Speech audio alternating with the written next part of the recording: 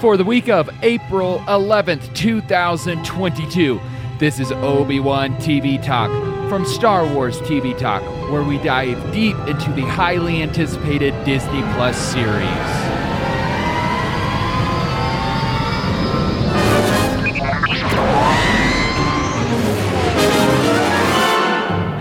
With the release of Obi-Wan Kenobi still over a month away, we decided we would continue our Obi-Wan Essentials for fans to revisit in preparation for the release of the series. And in this episode, we are discussing Star Wars Episode 2, The Attack of the Clones. Now, Dave, what were your initial thoughts of this film? Compared to episode 1, I enjoyed it much, much more. It was not as slow to start, but then again, episode 1 was the essential origin story, letting you know how everybody came to meet and all that good stuff. So you didn't have to sit through all that boring stuff this time. So we were able to get right into a good, flowing story, something that shows us how Obi-Wan has developed a bit from episode 1. Right, so let's just go ahead and dive right into this version of Obi-Wan, who of course is now the Jedi Master to the young Anakin Skywalker. And we have, of course, this film starting 10 years after the death of his master. We find Obi-Wan bringing Anakin back to Padme, which is, quite frankly, where all things go wrong. Yeah, and Obi-Wan seems to have a good idea about this at this point in time. Because he's trying to keep Anakin in the moment, not worrying about what Padme's up to. We're here to protect her, that's it. That's what he's getting at, trying to keep him on task. Yeah, and Anakin is sending so many cues to Obi-Wan that he's, kind of experiencing this typical young love. He's at least portraying, sensitive emotions, which are of course the Jedi, not the Jedi way. And Obi-Wan kind of does the exact opposite of what I feel like Qui-Gon would have done in this situation. Obi-Wan is very much you have to suppress this. Stop worrying about how you feel, the rules, you can't get in your head. And we can tell that these two already have history with Anakin's emotions, and Obi-Wan's just hey, remember your training. Stop trying to, do this, just stick to the Jedi path, when it seems that, Qui-Gon would have been a little bit more gentle about it. Yeah, Qui-Gon probably would have said, you're absolutely right. You should be aware of how you're feeling towards Padme. However, your feelings for her, while they can guide you, may not lead you the right way. You have to be able to come back and get on the right path with that. Right. And Obi-Wan is very much dedicated to the Jedi theology here, and mostly he's dedicated to winning this war. He wants to find a quick solution to end this war, which, due to his dedication, this is, again, why he keeps telling Anakin to keep suppressing these feelings. Stop trying to experience this, basically, is what he's trying to get at. Try to ignore it through the Force, I guess. But it's just really interesting that he does this. And Anakin is also portraying his skill, that he is in touch with the Force like other Jedi aren't. He has some sort of greater sense of future events. He can sense things at a stronger sense than some of these other Jedi. And he multiple times tries to confide in Obi-Wan in this short little 10-second elevator scene that they're in, where he's kind of sending cues, he has some sort of sense in what is about to come. And then of course you see that when he sets the trap with R2, he's yeah, there's gonna be another assassination attempt, I can feel it, it's coming. And instead of Obi-Wan trying to figure out what's going on with Anakin, he's fearful that Anakin is feeling these things. Yeah, it's almost like I don't know how to put it really. He didn't believe it, I guess, is the best way to put it. He was just thinking, okay, yeah, I get it. You're a young hormonal teenager, because at that point in time, that's exactly what Anakin was, a young hormonal teenager. And you're just reading into this. You're letting your feelings guide you too much, which was the whole point of of Obi-Wan's side of the conversation. Whereas if maybe he would have, like you said, stopped and thought, and maybe said, hey, maybe, sure, he's a hormonal teenager, but maybe there's something more here, right, that Anakin doesn't quite get, and maybe we need to look into that and see what's going on there.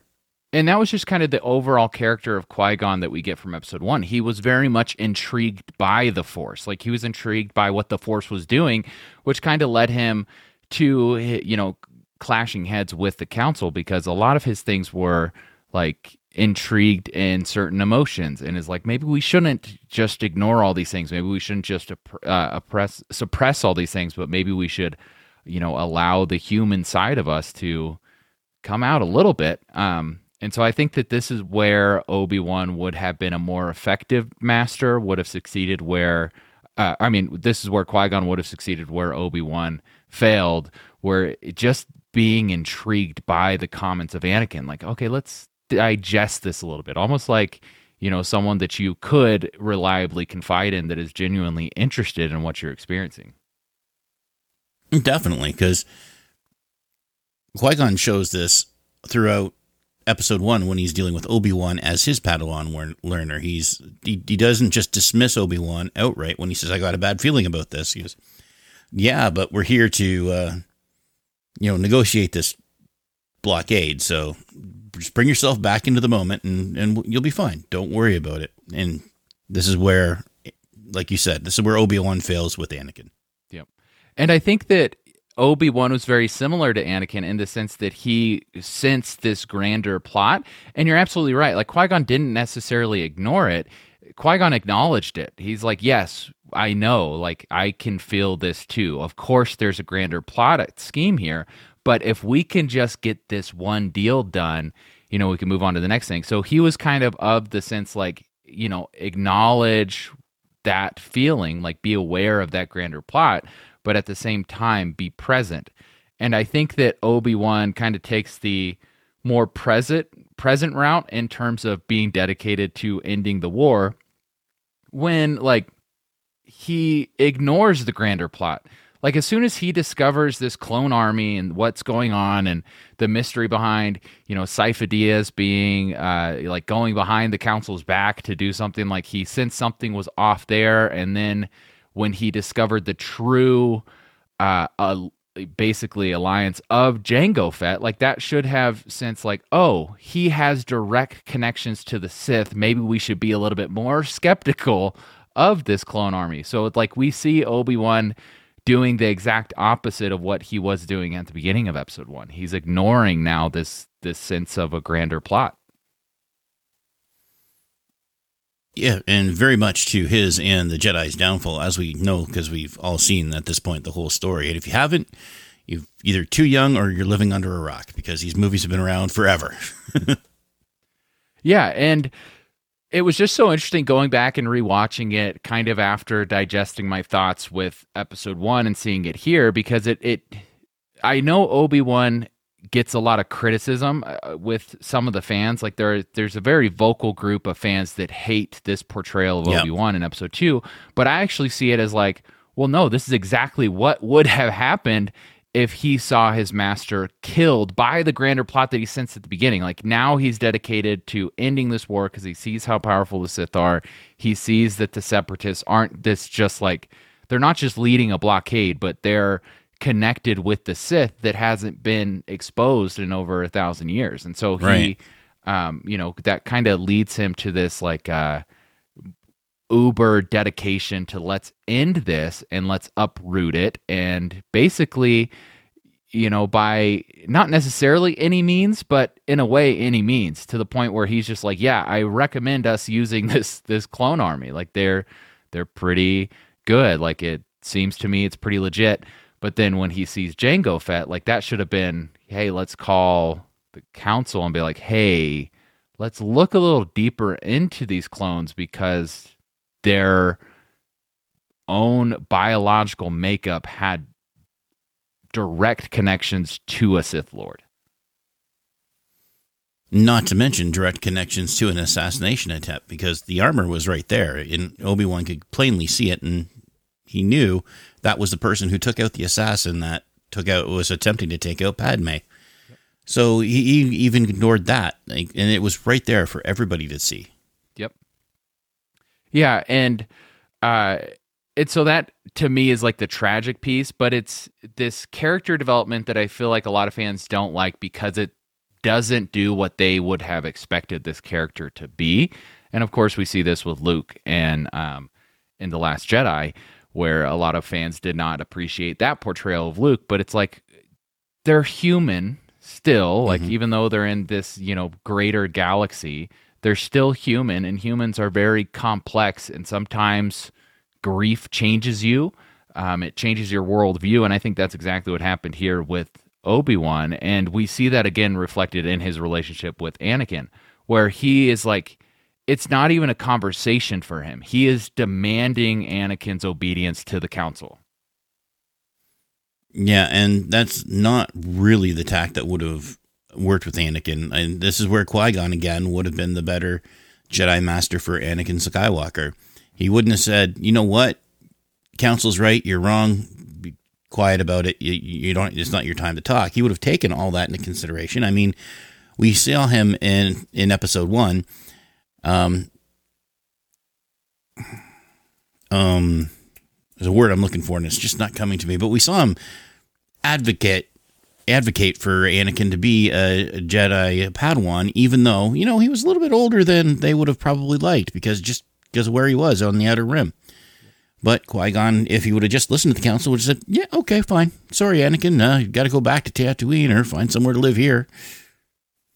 Yep. Well, and at first the council tells Qui-Gon no. Like, their official decision is he's too old. You're not training him. And what does Qui-Gon do? He kind of like sits there. He's not necessarily obedient, but he's respecting the chair. Like, he's respecting Yoda. He's respecting the chair that he's sitting in. And he's just like, okay. And then he goes back out into the hall and greets Anakin and is basically like, hey, bro, I'm still going to train you. So, that's happening. And so, like, that's kind of where you see Qui-Gon and Ahsoka being very similar. Like, I feel like that is Qui-Gon being, like, willing, like, if they don't allow me to train you under the guise of the Jedi Temple, I'll probably just do it behind the scenes on my own, which probably still would have led to a better result than what we got. But of course, this is the tragedy of Anakin Skywalker. Like, this saga should be labeled, the tragedy of Anakin Skywalker. No, absolutely. Also, in part, the tragedy of Obi-Wan, because he did train from that point with the Council's blessings, Anakin up to the Jedi he became. And while he was a Jedi, he was a great Jedi, but there was still that core fundamental emotional state that Obi-Wan never, even after they were both on equal footing as Jedi Knights, did he ever address with Anakin that your emotions have gotten the better of you. Aside from, the superficial stuff that we've seen throughout all the movies, the last season of Clone Wars poked at it a little bit too, with Obi-Wan obviously knowing that what Anakin was doing in the barracks with Rex standing guard, talking to Padme, because he's just I hope you told Padme I said hi. Yeah. Like, he knew it, and that was his tragedy, his failure on that part, not addressing it ever. Yeah. Well, and we see that, somewhere in between episode 2 and 3, Obi-Wan does have some sort of change of heart. And we see the character development, of course, in the Clone Wars. And I'm sure we'll dive into a couple of those episodes where we start seeing that characteristic change, which, it's just too late at this point. So much has happened in episode 2. To the point where, Anakin is rageful when he is on Tatooine, where he's basically accusing Obi-Wan of holding him back, and he uses a line like he's jealous. Like, that's how Anakin is interpreting his master, is that he's jealous with how powerful I am, and he can't handle that I am learning at a faster rate than any other Jedi in history, quite frankly, and he just doesn't know how to take that. And, that's kind of sad because Obi-Wan should have seen all of these red flags. He should have seen all of this, and instead of demanding Anakin to change, he could have comforted him more, which we see that comfort come in later. But again, it's a little too late. And I know that we're like kind of poo-pooing on the character of Obi-Wan, but like you said, this is the tragedy of Obi-Wan. Everything he's doing, it has, he's a result of his nurturing, so to speak, because episode 1, that's a very tragic thing that occurred between him and his master, obviously.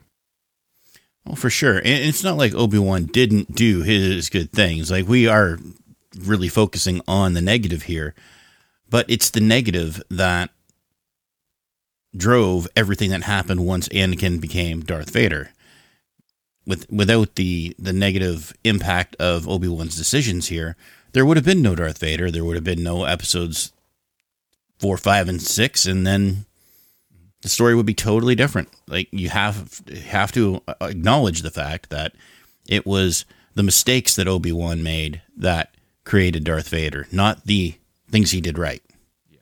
Correct. And it's, the mistakes on everyone's part. I feel like that there's this mistake that the council makes. The council kind of views Anakin as being like this embodiment of the prophecy, and I feel like at times that's the only way that they view him. And they kind of admit it, like, the only reason you're sitting on this council is because you're the chosen one, bro. Like, that's it. And Mace Windu, of course, is very harsh with Anakin in episode 3, and so really it's just kind of the approach to all of this. And of course Anakin is extremely powerful because he is the chosen one. But we have, like, due to all of these fractured relationships, Anakin doesn't ask for help. And instead, he goes behind their backs. He goes to Tatooine to save his mother because, he's been trying to talk about the dreams and they keep ignoring him. And we see that when Yoda hears about his dreams, Yoda is kind of, jerky about it as well in episode 3 when Yoda, when he's talking to him about the dreams he's seeing, and Yoda's just like, hey, remember, fear leads to anger leads to hate, and hate leads to the dark side. And that's like kind of all that he gives to Anakin, who's like grieving because he's so terrified of these dreams. And so it's just interesting. And then this, of course, is potentially the most crucial point in Anakin's life, is this incident with the Sand People, right? And so I'm willing to say that Qui-Gon may have tried to direct Anakin from going. He would have tried to convince him, like, hey, don't go to Tatooine. But I'm also convinced that he would have realized how stubborn Anakin was and would have gone with him.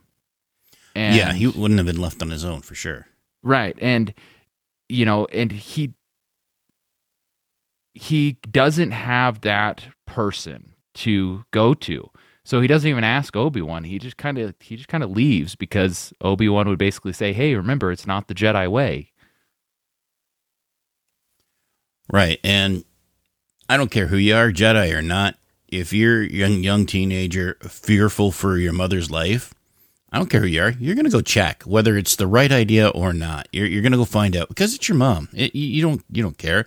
Last time you saw her, you were in this situation. You're a little kid, like no older than I think my oldest son, at about 8 or 9. If it was my son Will, he would do exactly that. He, as a teenager, oh my God, I had this dream about my mom. I'm going to go find out she's all right. Mm-hmm. Right, and this kind of like leads Anakin to not being able to confide in anyone. And he, except for, of course, he admits immediately to Padme, who he's already in love with at this point. And then later on, the only other person that he can really confide in is, of course, Palpatine.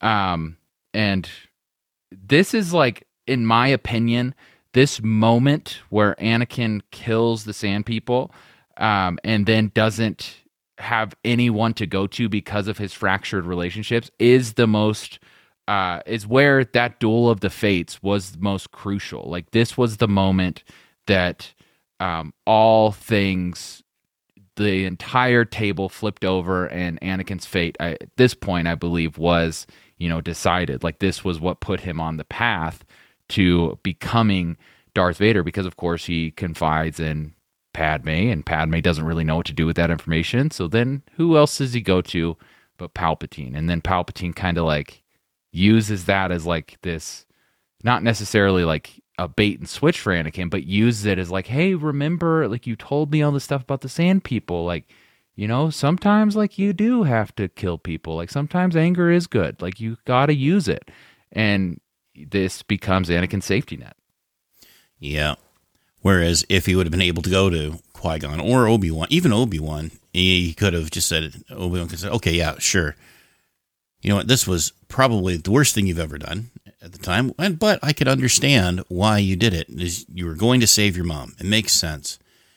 But now we need to put this behind us, learn from it, grow from it, take the steps necessary to make sure it doesn't happen again. Or if you have to be in a situation where anger is a thing, where you can use it, but not overuse it. You don't want to go slaughtering everybody who ticks you off. Right. And we also see this with Qui-Gon, where he is reaching out to Anakin. Like we heard, like I know it, it's been confirmed since then, but when the first time you watch episode 2 and Anakin's kind of slicing through these Sand People, you hear screams of people it's coming from Anakin's head, or at least we think it is. And it is totally the voice of Qui-Gon pleading with Anakin to stop.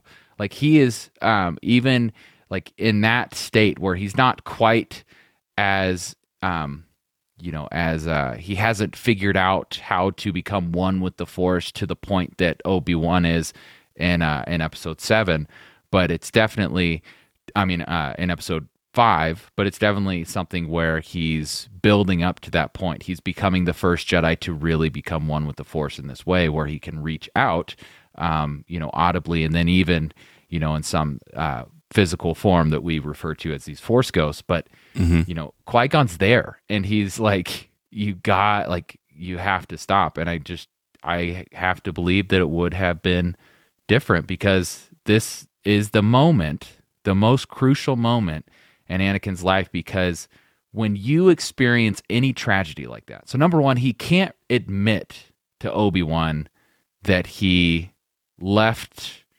and found his mother and then slaughtered the people that killed her. So he's in that problem in itself. So he already feels like he can't confide in Obi-Wan there, and that leads him just to one person that, again, manipulates him, and by episode 3, we see how that turns out. Yeah, and I don't know how much different the being able to go to Obi-Wan would have made things. It might have made no difference when you think about it. You might have been able to go to Obi-Wan and say, hey, this is what happened, and Obi-Wan say, okay, we got to work on this, and like I said a few minutes ago. But in the end, it may still play out the same way. Like, this isn't, to turn it around a little bit, this isn't just the culmination of the mistakes. Like, Obi-Wan in this situation, if we change how the story went and say Obi-Wan did everything the way we've said he should have done it, he's acknowledged all the feelings, he's tried to help Anakin through it, he may have still got to Palpatine and still got manipulated the same way, because I don't think that part of the story would have changed all that much if Obi-Wan would have done it right. Because no matter what you think, the way the story flows, Anakin's always going to be in Palpatine's radar. Palpatine's known him since he was a kid, watching the career. He said as much at the end of episode 1, and he's watched him and been a mentor to him all the way through episode 2, and Padme will confirm it in episode 3 that he's been a mentor. Like, yeah, and Obi-Wan could have done everything right. Yeah, and even if he would have done everything right, there's still a chance that the council would have pushed Anakin to spy on Palpatine anyway. So yeah, you're absolutely right. And the other reason for kind of this format of me watching it through this lens is I think these are going to be thoughts that Obi-Wan is going to be dealing with. I think he is going to be having the conversation we're having, but with himself, and then most likely with Ghost Qui-Gon Jinn, where he's going back and he's revisiting these things like that he should have seen. Obviously, if you've seen anything of the trailers, you know that Obi-Wan feels like he failed Anakin, and he is in a time of grief. He's not like trying to save the galaxy. He's acknowledging that they lost. I mean, and based on the trailer, it's just kind of like he's just like trying to just live out the rest of his days protecting a young Luke Skywalker.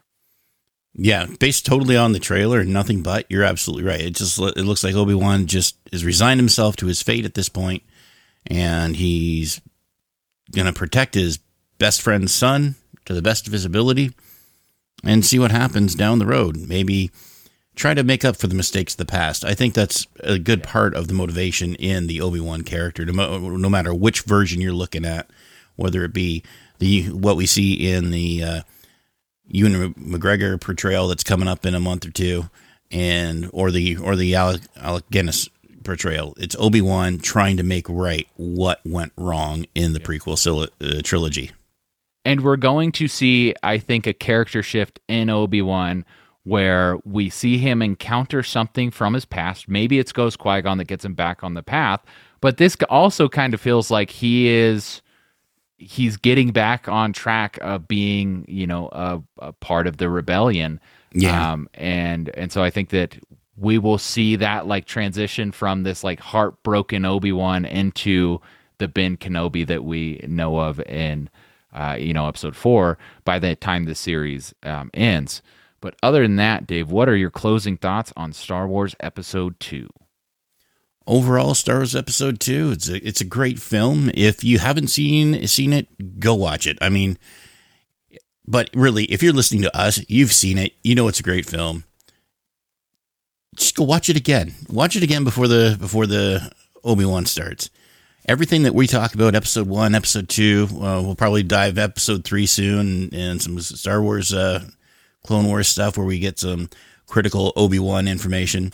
And go watch it all. Like, we got time before the show hits to get all the research done and do the rewatches and get prepared. Absolutely. And you can keep up with the show on Twitter at Star Wars TV Talk and by emailing us at hello@StarWarsTVTalk.com. You can find the rest of our shows online at StarWarsTVTalk.com and by searching for Star Wars TV Talk wherever you get your podcasts. And please don't forget to subscribe and review. You can find more TV Talk podcasts at tvtalk.fm. Thanks so much for listening, and may the Force be with you, always.